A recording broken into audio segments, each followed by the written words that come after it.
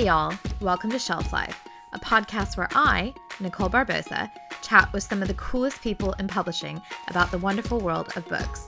In each episode, my guest and I will chat all about their book, real or imaginary, and then place it on a shelf alongside other authors and books that inspire them. Great literature frozen in time. It's definitely one for all the bibliophiles. In today's episode, I have the immense privilege of chatting with Deshawn Charles Winslow, author of In West Mills, which was published in June 2019. In less than a year, this stunning debut novel has not only received praise from dozens of other incredible authors, but In West Mills was recently nominated for an LA Times Book Prize. For anyone else who read and loved this book as much as I did, you'll definitely understand why In West Mills is so special and worthy of all the praise and nominations. Set in West Mills, North Carolina, this novel introduces readers to characters who jump off the page and possess voices so rich and real that it feels like you are actually in West Mills. The story begins in 1941 and follows the struggles and blessings of Azalea Knott Center, a young woman living in West Mills who, alongside her friends Otis Lee, Pep, and Valley, is just trying to live life to the fullest and doesn't take kindly to everyone thinking they know what's best for her. Spanning across 46 years, we see Knott take on new adventures, but she never loses her spirit or sight of who she truly is. I loved this book so much and had so much fun talking to Deshawn about his beautiful gift as a storyteller, whether it's ever too late to tell someone you love them, and how he wants his characters to live on in our hearts and souls forever. I really hope you enjoyed this episode. I am so excited to be here with Deshawn Charles Winslow, and we were just talking about, and I think this is the perfect place to start, Deshawn has been nominated for an LA Times Book Award for his debut novel, In West Mills, and I just have to ask, how are you feeling about it all? Have you been able to catch your breath yet? I have not caught my breath. I'm still shocked that the book exists at all, and now to be finalist book prize. It is amazing. I was shocked with the Center for Fiction, and now here comes this, and I'm just like, wait. I'm so excited to talk to you.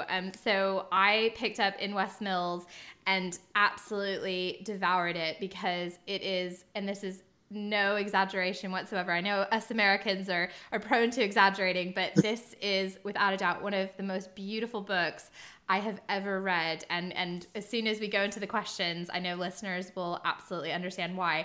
And your book has only been out for less than a year. So it came out in June, didn't it? So it's still early days. It's not even been a year yet. There has been so much praise for it. As we've just talked about, you've just been nominated for an award, which is no surprise, alongside some other fantastic authors. So you were definitely in good company. And like I said, there's just been so much praise. I absolutely loved it. And all these accolades, all these fantastic reviews, and I've seen a couple of YouTube videos where you've been interviewed. You're on the Entertainment Weekly sofa, and I was just kind of wondering, as an author, this is your debut novel, so this is your baby. This is just out there in the world, and I was just wondering, when you go into bookstores, whether you're actually looking for your book to see where it's sitting on the shelf, or if you're, in there browsing for yourself, and you see your novel on the shelf, or you see someone's hands holding it at an event, what do you actually feel?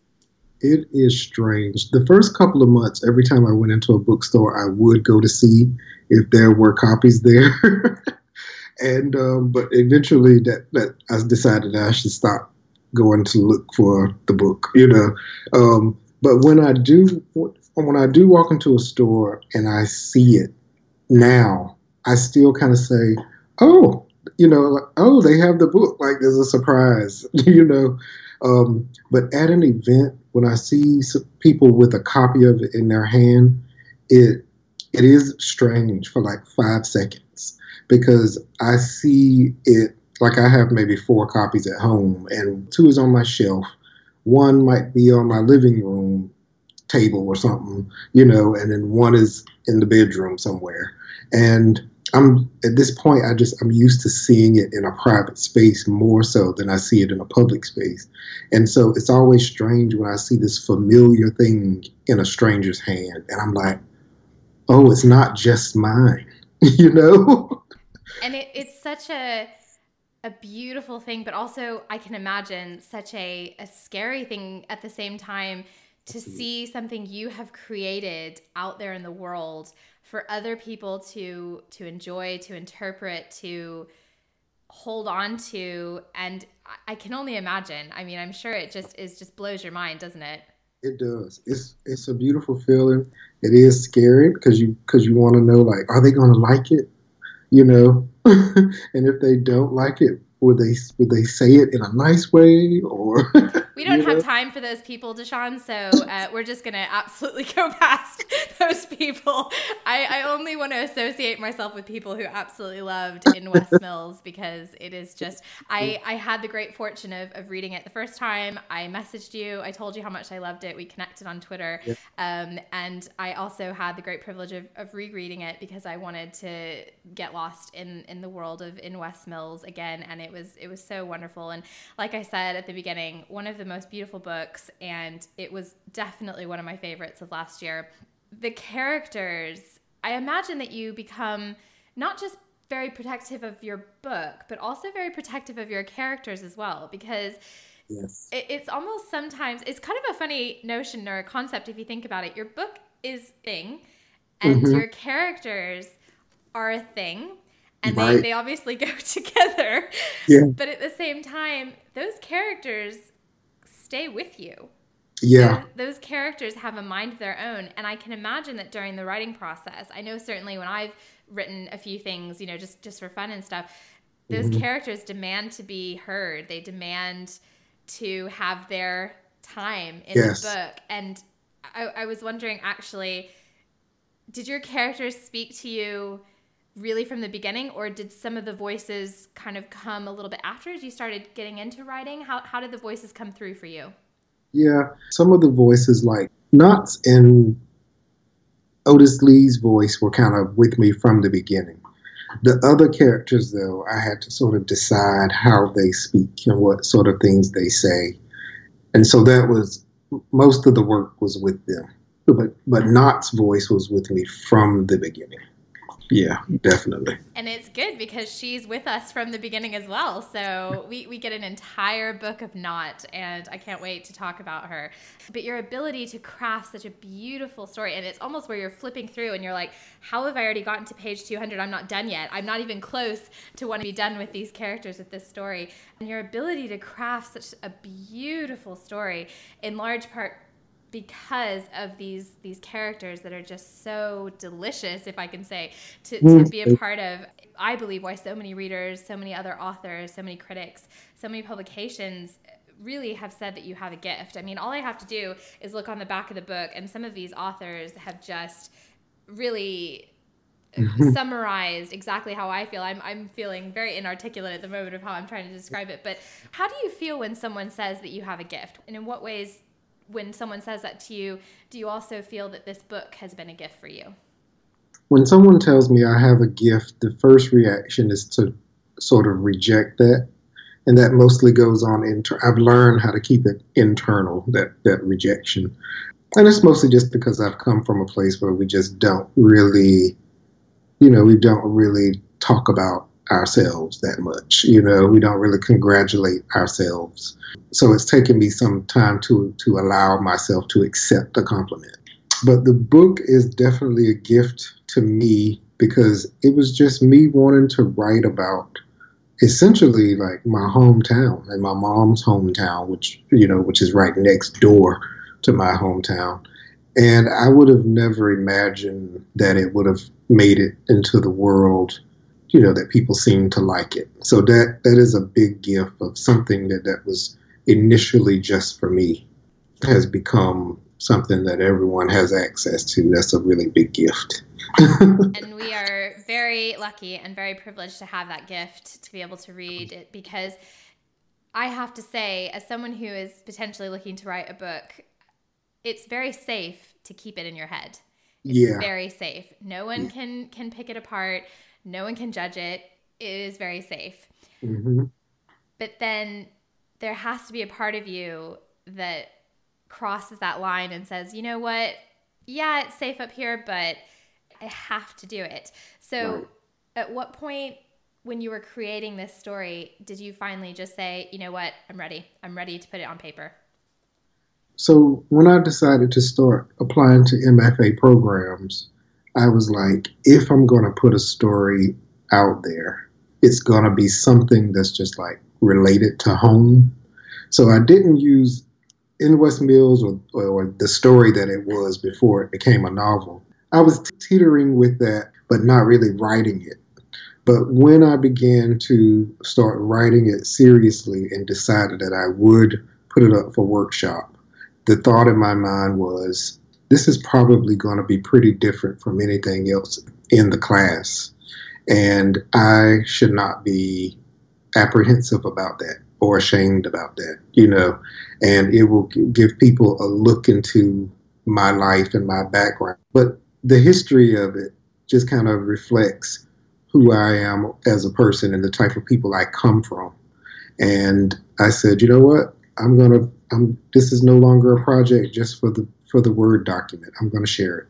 And what's great as well is all the authors that I've had the immense privilege to speak to, all the authors that I've met at events and been able to ask them that question, where this comes from and how you went through that journey, it's all different. And that's what's so exciting, is being able to hear that. And, you read a book, you connect with it, you love it, you brag about it, you recommend it, but you don't actually know how it kind of is made. And the characters, we'll go ahead and start talking about Not, because I love her so much.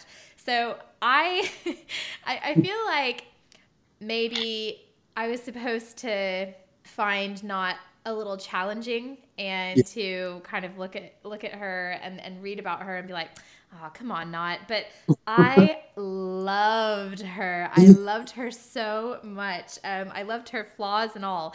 And, at times, as I said to you, I messaged you, so we have this character, so Azalea Not Center, and she is your main character, and she has her neighbors who live in her community. So she has Penelope and Otis Lee Loving. So Penelope goes by Pep, which I love. And man, does she have pep, I'll tell you. And these names are perfect. So they look after her. And, at times I wanted to join them and help steer Not on the quote unquote right path, whatever that means. It's so subjective. But other times I agreed with her decision. When the book starts in 1941, she's in her late 20s, and she doesn't really feel like she has to justify for her behavior at all. And at all. She's very, very fiery. And it's easy to see why she struggles, because on one hand, she's over here living her life and she's like, I don't feel like I should have to justify or anyone tell me what to do. But at the same time, obviously, we find out later in the book that the choices that she makes, I think, work out in the end. But we obviously see that struggle and those challenges come quite strongly throughout the book. I would love for you to touch on that, but also to talk about what you enjoyed the most about creating Azalea Not Center. In terms of like a quick summary of the book, the way I would sum it up is it is about a woman who refuses to live by societal norms. And there is a point in which life sort of almost forces her to live by societal norms, but she still stands her ground. But the people around her they have a lot of trouble with that. And so she's struggling internally, but mostly externally with these people who just want her to live a different life than what she has chosen. I loved creating this character because she's based on a woman who I did know. And I write from a place of what if. And so the woman who I knew as a child, who was named Not, she was also an alcoholic, but she didn't have children. She never married, or maybe I'm wrong. I think she did actually marry someone briefly, but she definitely did not have children, and she was not a teacher. And so I thought, what would it be like for this person who is a teacher, who comes from a good home, quote, to be an alcoholic, to not want children, to have children, but still decide to live her life, that just because she had given birth didn't mean that she had to take on this life that she didn't want. And so that was really fun, playing with that what if. Yeah, and that is such an interesting plot and topic, and very timely, especially because a lot of women have elected not to have children, and they have decided not to perhaps go down that path for whatever reason. And again, it's no one's business as to why that is the case, nor is it really something that anyone should have to justify. Society still, even in 2020, decides that it needs to put its 2 cents in, so to speak, especially because, and this is set, between 1941 and it goes across multiple years, and we see multiple generations, and Knott comes from a very traditional family. It is very interesting, especially for that time in 1941. I can't even imagine what it would have been like, during wartime, to be a woman in her community, and for people to kind of say, well, what's missing here? What's different about this person? Right. Why does she feel like she has the right not to do what a woman should do, which is to have children? It is very free. Exactly. How dare she want to be free of this responsibility that all women are supposed to want to do?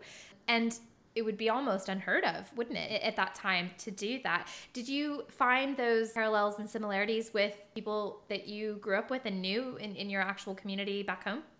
Yeah, what I did when I think back on the older people who I grew up around, and mostly people who helped raise me, most of them had children, at least 3 to 5 children. And I remember when I was in the early stages of writing a book, I remember thinking, I wonder if they wanted to have all those kids. My maternal grandmother had 9, and my paternal grandmother had 5.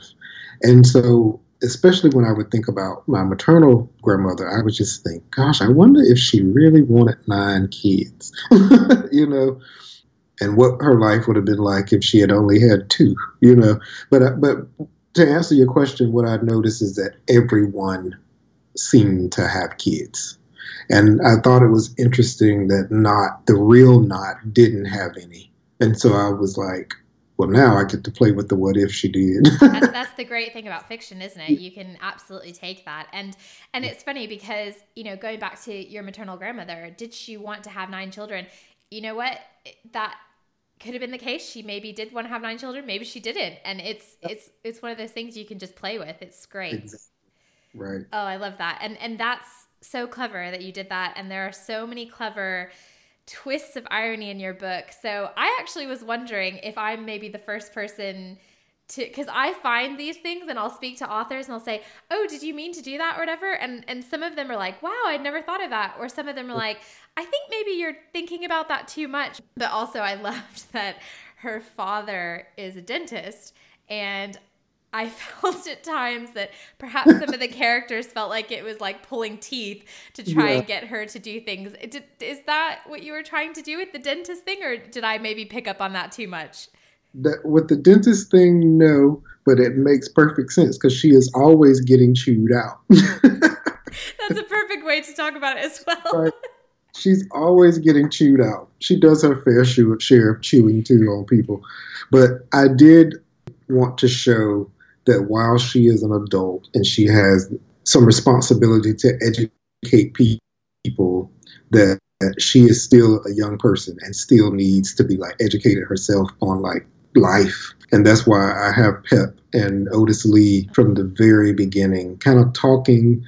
The first time we see them, the 3 of them together, she is sitting down like a pupil, and they are both standing up, looking down at her, And so that was intentional.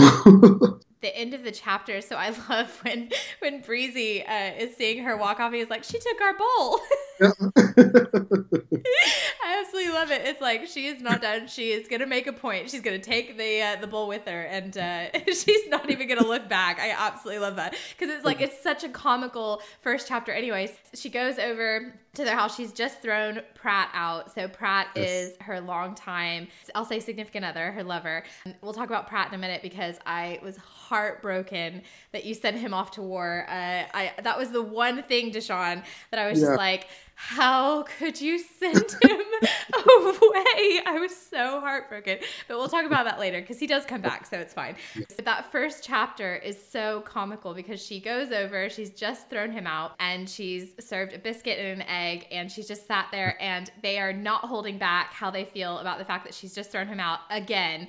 And I loved all of them, but there's something about the women in this book that I want to have a conversation with them. I want to learn from them and listen to them and be part of their community. I want to go over and hang out with them is what I want to do. I know Otis Lee is a very special character in this book, and we'll talk about that in a minute. But as you said, she gets chewed out, but she can hold her own. She is very forcible. And of course she has this red hair, and you know how they associate with people who have red hair. They're fiery, they're passionate.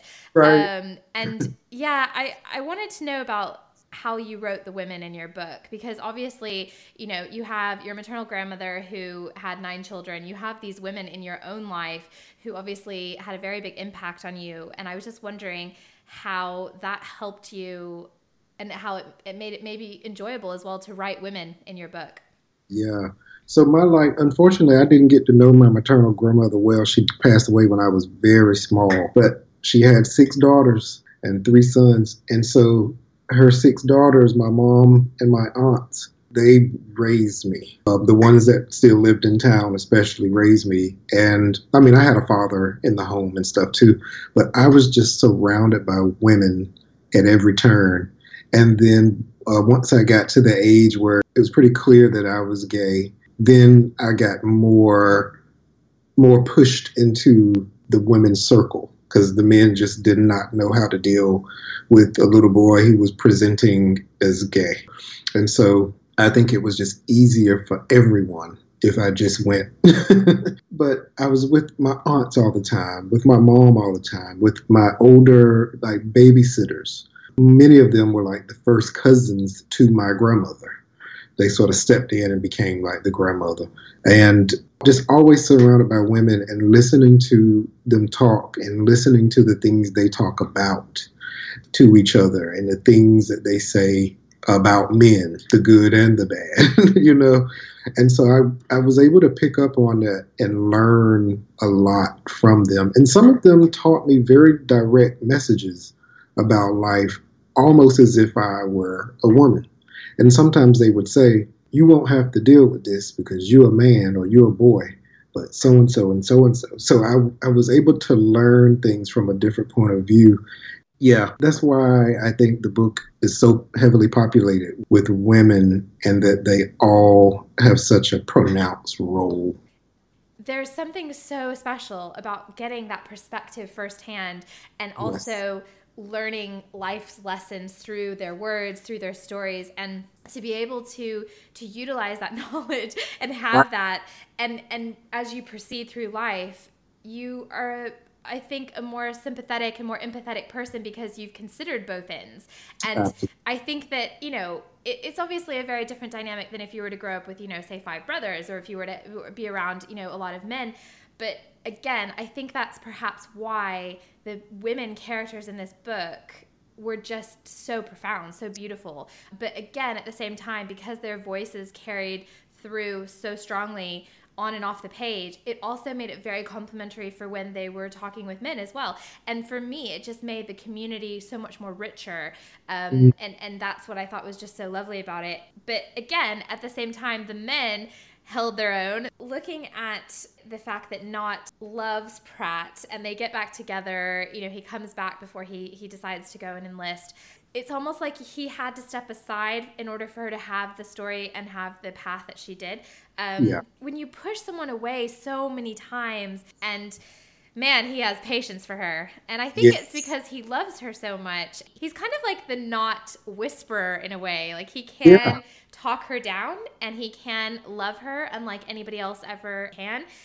You know, it's kind of not hard to blame him for wanting to on with life and to really find something that defines him for being him, not being Nott's lover, not being Nott's partner, not being just someone within the community who wanted to go off and have his own story. Exactly. And the more people look to him and say, you know, it's just not being Nott, and the more help she got, the more she resists. But I was just wondering, we see a lot of the characters go through some really big tests. I was just wondering, maybe through your own experience or just what you've observed through life, how do you think these tests, whether they're personal tests or professional tests or just, you know, emotional tests, how those tests that we put ourselves through help us ultimately grow stronger and perhaps change our story? I think that testing ourselves, testing our strengths, especially, is essentially how we grow. I left home at an early age and just sought independence and refused to go back because I know I have a pretty good idea how my life would have turned out had I hometown. And for me, as a gay man in a small town, it would not have been good. And so the only way was to test to see how much I could take on my own, how much I could handle on my own, or I would have just fell into the comfort of my parents. And I think that Pratt has to do that because he's sort of been the foster parent to his sister's kids while she was in jail for that month. And then he's Nott's lover, but he's also kind of like her AA person. And so he told Otis Lee, he's like, I gotta go. I'm spinning my wheels here. And so I think when he enrolls, even though I don't spend a lot of time with Pratt during that period, when he enrolls, he just wants to be needed, like you said, by someone who will actually recognize him. And in this case, it's the military. Yeah. But I think life's tests definitely yield growth. Yeah, and they don't have to be big tests for us to change and for us to grow. It can be a change in location where we live. It can be meeting a new person. Nott, for her birthday, goes down and she meets a man who isn't a very big chapter in her life, but he has a role.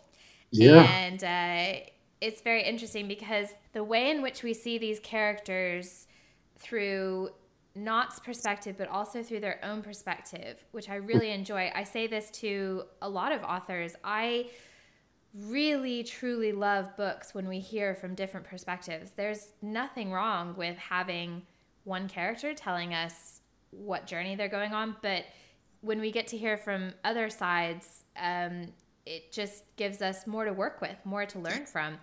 And we see Nott through Otis Lee's eyes, but we also get to see his own life, his own family. I think that you might have perhaps, I might be guessing here, but I was going to ask, you might have maybe thought about putting Nott and Otis Lee together at one point. I'm thinking maybe that might have been the case. Did you go back and forth? Yeah, it mostly was no. Good. But there were times when I was like, oh, I think I will let them have a romantic relationship they don't act on. Yeah. Yeah. And then finally I decided, no, I'm keeping it platonic. It's really interesting because Pep and Nott have similarities. They're both very strong-willed women. They are very ferociously loyal to their community.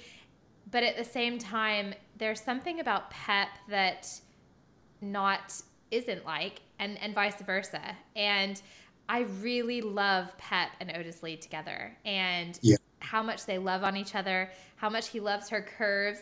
I love that, how beautiful he makes her feel. Yeah. And I find that because he has his own life to worry about, we also see him struggle. And he realizes that the past that stays with him throughout the entire book that we learn about is not something that he can fix. He lives vicariously through her a little bit. In the sense that he sees aspects of his sister Mm-hmm. who we see, Essie. Yeah. But I love how much he cares about every woman in his life, whether it is Essie, whether it's Ma Noni, whether it Mm-hmm. is Pep, whether it is not. Right. And this sense of community and this lasting connection is one of my favorite aspects of the book. Oh, There's a reason that In West Mills resonates with you, because you know before you even start the story that this town, this place is going to be important, not just as the setting of this story, but for these characters as well, and what that community means to them. yeah. And especially listening to what you said about your own family connections, I would love to know whether you think our sense of belonging and our need for connection changes as we age, and if it does, how does it change? Yeah. I think it's very case by case. I find that when I get older, I do want to belong, but I don't need to belong to as many people. I find myself, I'm 40, and I find myself looking for just a very few friends versus needing to be loved by 20 people. And that was quite different, when I was younger. And I just always wanted to be accepted all the time. But I think that sometimes it becomes opposite. I think when some people get older, and they feel like they want to, maybe they were an introvert for most of their lives, and now they want to be more social. So I think it's very case by case. But I do believe that we change in one way or the other. And there's something really interesting about how we become comfortable in our own skin and how we become comfortable in our own company. I'm 35 soon, so we're more or less, similar in age.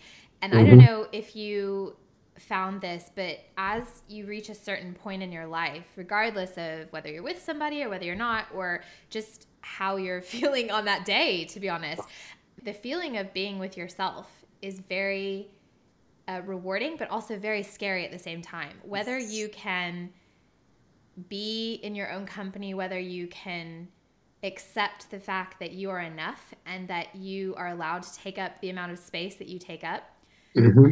is a very interesting concept to me. And Not is a very independent person. Yes. But do you know what? I think all your characters have elements of independence in them, but some Yeah. of them just choose to live their life with other people. Right. Whereas Yeah. Not, and the stuff she goes through. So I'm not giving it away too much, but she ends up having 2 daughters, Right. and she still very much lives on her own terms through it all. Mm-hmm. And in a way, I almost thought to myself, because we see her give both of her daughters up for adoption to 2 very loving Yeah. families, 2 very different loving families. Yeah. And obviously there's, like you said, the game of what ifs. Right. And how different her life would have been, obviously, if she had kept her daughters in her home. Mm-hmm. And as you said, she does love a bit of moonshine. She does love her books. Well, Yeah. for anybody in the UK who doesn't know what moonshine is, it's probably better that you don't, to be fair. It is very strong stuff. It's just fascinating to think about how different this story would have been if, in a traditional sense, she had kept her daughters and lived to the way that society would have wanted her to. But I don't think it would have been the story that I loved and couldn't put down if that were the case. Do you think that's odd that I feel that way? No, because I remember at one point thinking maybe I'll have her raise the kids. And then I thought, well, if I do that, then the novel might become too much about the 2 daughters. Because how can you ignore 2 daughters who are being raised on a daily basis by a woman with this addiction? And with this novel, I just kind of really wanted to focus mostly on the parents, whether traditional or non-traditional. I kind of wanted to keep the focus, let the children pop in and cause a little bit of havoc. I wanted to focus on the parents of these people causing havoc. Yeah, absolutely. And it is interesting because your book covers a lot of ground and a lot of years. Did you ever think that maybe you wanted to keep it just in a certain decade, or were you from the very beginning sure that you wanted to show a very long span of time? Yeah, I knew that I wanted to show a long time. But I also knew that I didn't want the book to be long. I didn't want to write like a 600-700 page book. So I had to also make the decision early that there would be some jumps in time. And all my readers are not so happy about the jumps in time, and I understand them, but every year doesn't have an exciting occurrence. And so we can just skip it. The pages within here, like I said, you cover a lot of ground. It's certainly not a book that feels like you're not getting enough. It's just so great that way. You get so much generational material, just like the generations of characters in your book. There's something so timeless about this story. But I know readers will see themselves in one or even several characters, and that is what's so beautiful about it. For anyone who has a fiery temper, raising my hand, like Nott does, for anyone who has a loving spirit like Otis Lee does, and the fact that your characters are so beautifully written and so beautifully flawed, like us all. I mean, who isn't flawed and who doesn't revel in the fact that they have these nuances about themselves that they struggle with or they even love about themselves? What I loved as well is that all of your characters are so unapologetically themselves. Yes. And I loved that so much, which you don't always find in books. And I just was wondering, why do you think that we need beautiful storytelling now more than ever? There are books that were written 10, 20, 30, 40 years ago, like Dickens, obviously from the 19th century, that still people pick up today, still resonate with people. I love the reference that Nott has in the book, and it's a character from Great Expectations. And I just wanted to know, as one storyteller to somebody who loves beautiful storytelling, why do you think we really need that today? I think that a lot of history gets lost in the lack of storytelling. And I know some people would say, we don't need to live in the past, we don't need to live in the past, but the truth is we kind of are living in the past. Things are not as different as we would like to believe they are. And I think storytelling keeps us connected with the world outside of our own bubble. It shows us that we are not so different from other people now or 100 years ago. Like, in the old Curiosity Shop, this old man is obsessed with making sure that his granddaughter is okay when he dies. And you can walk out on the street now and find a 75, 80-year-old man, and he would tell you, I just want to make sure my grandkids have something when I'm gone. That's timeless and universal. And so that's one of the reasons why I love Dickens. But I think storytelling is important to keep us connected to people who are different from us, but at the same time very similar. And time periods that are obviously different, but yet very similar. Yeah, and you can see yourself relating to things that happened in the 1800s as much as you can see in the 1980s. I mean, as you said, you might have a gap of 200 years between people, but again, you see yourself in those people, how you're seeing storytelling evolving and how you're seeing it changing. I have to have physical books. I cannot read on a Kindle. I cannot read on a screen. For me, Dickens, Austen, Tolstoy, all of these authors from that time wrote the written word. And whilst I am happy that things like the Kindle or audiobooks or anything like that get people to read, as in it encourages them to read, there is something so wonderfully beautiful about holding a book physically in your hands. Are you the same, or do you cross over and do you do a bit of Kindle reading as well? I do a little bit of all three, but I still primarily like hard copy physical books. Yeah. There's just nothing like it. And I'm going to be such a nerd right now, but the smell and and as well, when you're on the train or on a bus or anything like that and you're reading and everyone's like, what is she reading? Sneak. Exactly. Trying to sneak and stuff like that. And I'm like, yes, you may absolutely see what I'm reading. And that kind of brings me on to one of the questions I have about the cover. Yeah. So we have, I'm assuming Nott on the cover.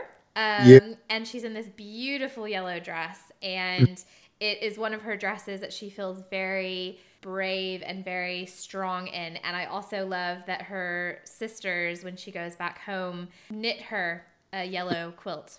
And that for me yellow is her color. And yellow to me has a lot of roots in sunshine and brightness. And I'm assuming that was not coincidence that Not wears a color that is very noticeable, is very bright. It's like, look at me. There is a lot of love in this book. Not just me loving it, but love everywhere. Love between Not and her friend Valley, who we haven't really talked about, but we'll talk about in a minute. Love between Pep and Otis Lee. So husband and wife, they love each other. And love between Not and her daughters, who she doesn't really have a lot of access to, but she watches them from afar. And it's funny because they find out, obviously, who she is. They've known who she is for a while. And they, again, love her from afar. And then we get to the very end of the book. This scene, it makes me emotional just thinking about it. We see this flashback example of just how fiercely Otis Lee really did love Not. Not that you'd ever question it, because it's true and it's evident in things that he does, things that he says to check on her. But we see this flashback, and it's implied throughout the book, but never confirmed, that they love each other. And Pep knows it. And one of the lines in the book that gave me chills was when Breezy, oh my gosh, this twist. Oh my gosh. I don't want to give it away because people will find out later in the book. But Breezy, Otis Lee and Pep's son, has something, a bit of a commitment issues is what I'll say. He loves two women. And I'm not going to say who those two women are, but he loves two women. And then Breezy is having a fight with Otis Lee about choosing. And Breezy then says, well, what about you, Dad? You love two women. And he's like, what are you talking about? He's like, Mom and Not. Because everybody knows it. Everybody knows how much he loves her. But do you think it's ever too late to tell somebody that you love them or to tell them the truth? If you don't think it's too late, do you think you should actually tell them? No, I don't think it's ever too late. If the person is alive and are able to get the message and understand it, then no, it's not too late. But I do think in some circumstances it's best not to. So if Not and Otis Lee love each other romantically, then it's probably no use for Otis Lee to confess a romantic love, or vice versa. There's no use unless they plan to act on it. But then we wouldn't have this beautiful scene where Pratt comes back. I love it so much. But going back to the platonic side of love and the platonic side of friendships. So Valley is Not's friend. After him, she cares very much about him. He is a gay man living in West Mills. And he is so funny. So funny. I love him. You know, whether they're just like sat talking or whether they're at the bar and he's talking about the type of men he likes and she's talking about the type of men she likes. Yeah. I loved him. I wanted more Valley. Was Valley meant to be in the book to the degree that he was, or did you want more Valley and maybe decided you would hold back? How did you come to bring Valley into the story, and how did you feel about him when you were writing? Yeah. So initially there was no Valley at all. And then there was a classmate said, you don't have any queer characters in your book. Is that intentional? And I was like, oh my God, you're right. And I think that was because even though I definitely grew up around, not a lot, but a handful of men in the community who were definitely, even though they were married and had children, they still presented in a way that would be considered gay. They were so on the edges that they didn't really come to my mind right away. And I was trying also with this book not to be autobiographical. So I think that also influenced my decision, or it may have influenced the reason why I wasn't thinking queer character. But when this classmate mentioned it, I was like, you know what? I'm going to put a queer character in. And then I felt like he was taking over. And so I said, you know what? I got to send him out of town a lot. Because if I don't, it's going to be the Not and Valley show. And staying on the subject of connections, going back to Not and her daughters, like I said, they grew up from afar. It's like the worst kept secret in town. It's very similar to, which we haven't actually talked a lot about, Otis Lee and his background. So again, I'm not going to go into it because it's going to give it away. But his family, Essie, Rose, and Miss Noni, people that he's grown up his entire life thinking he knows who they are. And then to suddenly have your life turned upside down. But we don't actually learn the truth until much later in the book.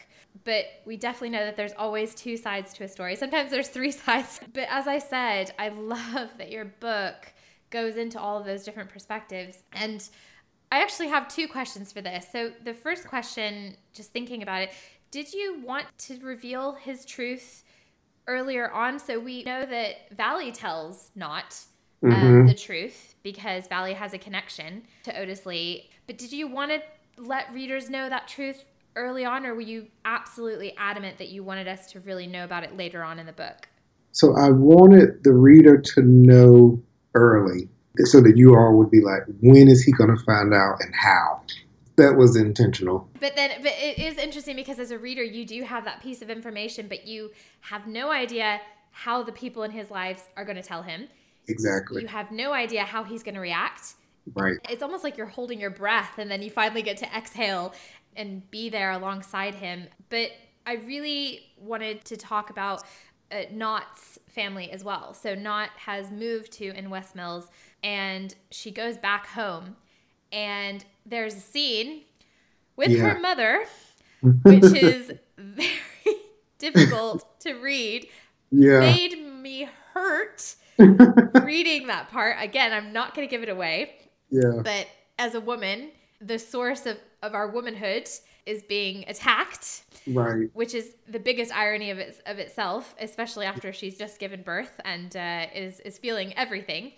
And this very tricky relationship that she has with her family. So she has her sisters, she has her mom, she has her father. And for me, it was really interesting because the way in which we connect with our mother versus the way in which we connect with our father is so different. Each relationship is special. But she struggles with her mother. Her mother is very proper. Right. She has a very set way of doing things, of believing things. Her sisters have gone more down that traditional route. In a way, Knott is kind of the odd one out because she's not done that traditional route. But her father very much, I felt like, wanted to tell her it's okay to be who you are, but he was so loyal to her mother. Yes. But he shared his love of reading with her. They had that connection, which I just loved so much. But she does struggle. So she comes home. We find out that someone has told her parents what's happened. Yeah. When you find out who that is, you are just absolutely gobsmacked. That was the one part that I was just like, nope, got to put that book down for a minute and deal with this. But what I'm kind of getting at is the way in which Knott is the way she is definitely a direct result of her upbringing, of her family. And this sense that you want to rebel and not be just a cookie cutter version of the rest of your family. Exactly. Is so difficult. Because you start having arguments with yourself and you start saying, well, maybe I should have done it that way. But then you're also very much fiercely proud of who you've become because you haven't done that. Right. What do you think of that? Like, I'm trying to spit out a question here, but I very much relate to this. Right. Yeah. And how do you feel about that feeling of going off and doing your own thing, but also looking back and saying, was it the right thing to do? Yeah. You know, up until recently, that was a struggle that I had. I'm not one of those gay men who I think could have pretended to be straight and gotten married and had children and stuff. I just would have made some young lady miserable. But there have been times when I've thought maybe I could have stayed in my hometown and had a decent life. Maybe some of the mistakes I made in my 20s in New York City I wouldn't have made if I had just stayed in my hometown. But then I think now, and when I was writing the novel from I think I was 36, 37 or whatever, and during that time, I would look back and say, but you probably wouldn't be writing, and you probably wouldn't have met these people who are very important to you now. And you may have gone to school for something you were completely disinterested in, which I did do for a while. And so I think that not also has that same struggle, the what if I didn't drink and if I had kept my babies, but also I'm free and I can go and walk in my pantry and gobble down this liquor if I want, It's funny because people who don't understand when you make those choices see them as purely selfish. Right. And that's also something that you have to grapple with, because as much as it would be nice to say we don't care what people think, we do. We do. We care so much what people think. Yes. But I think that's also why I found Not so refreshing, because she doesn't care what people think. But, well, maybe that's a little unfair to say that. Maybe she does. But at the same time, as I said, she is very unapologetically herself. And she's not willing to give up those freedoms, the drinking, the books. It's kind of funny because books are my life. Yeah. And there are very few things or people that I'm going to put before books. And I think that's also why I love Not so much, because she just gets it. She gets the books thing. But as I said, your book is just so beautiful, so timeless, such a delight to read. And I was just wondering, how do you want your characters, Otis Lee, Pep, Ma Noni, Not, Valley, how do you want them to live on in the minds and hearts of your readers? How do you want us to take them with us and remember them? I think, especially for sort of like the main characters, I think Not is a symbol of we have agency. It's really hard to have that taken away. I think with Otis Lee, he is a symbol of pretty much unconditional love. Like there is always someone that we can turn to. He's also proof that sometimes you have to just let people be themselves. We get that message from his life and his attempts. And with Pep, one thing I like about Pep, to me, she's sort of like a symbol of we are all human, meaning we can be very, very nice and caring and sweet, but we also will defend ourselves fiercely when we need to. And every once in a while, that means somebody else gets hurt. But we can be repentant, we can ask for forgiveness, whether it be for religious people, that's from the higher being, or we can ask for forgiveness from the people in our lives. So, those are the stories I want people to remember, or the messages I want people to remember when they finish reading this book. As you were going through all the characters, I kind of feel like, and forgive my analogy, but this is how I feel it. All of these characters are like a utility belt of who you want in your life. Yeah. So someone who will love you unconditionally, regardless of your flaws, someone who will stand up for you, even when someone that's sharing your bed doesn't agree with the way in which you're doing it. Because Pep doesn't always agree with Otis Lee when it comes to Not, and she sees how he cares about her, and that cannot be easy to watch your husband love someone, I'm gonna say almost, if not a little bit more than he loves you. But he never strays. He is so loyal to his family. And Breezy, even though he does not make life easy for himself, he loves who he loves. Yes. And Valley, so funny. Not that the other characters aren't funny, but you created a character who wouldn't have had a voice in other stories, especially not at that period. And you gave him an opportunity to be heard. And that, for me, was, again, why I loved Valley and I loved the book, because everyone got an opportunity to be heard. Yeah. Nobody was silenced. Certainly no one would allow themselves to be silent.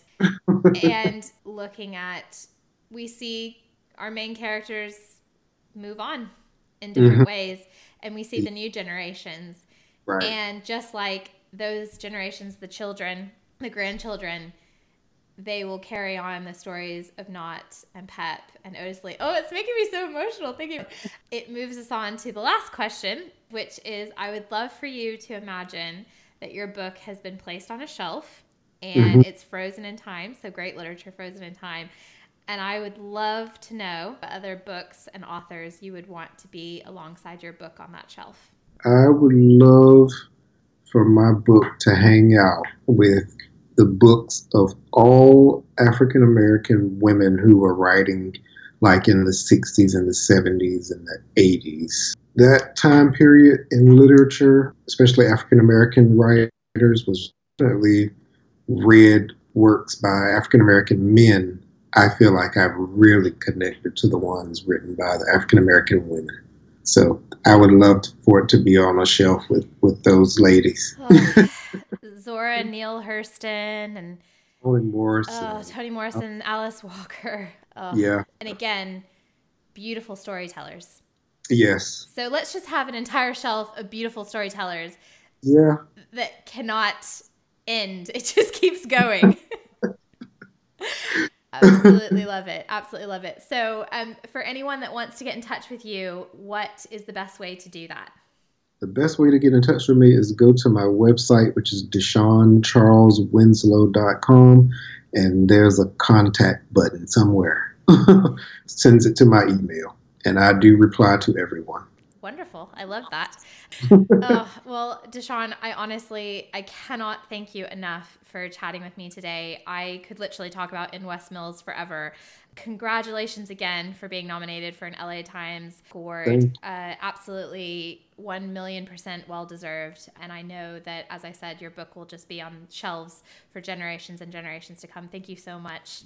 Thank you for having me. Thanks for inviting me. And thank you for all the love and support you've shown this book. I really, really appreciate it. Thanks for listening to this episode of Shelf Life.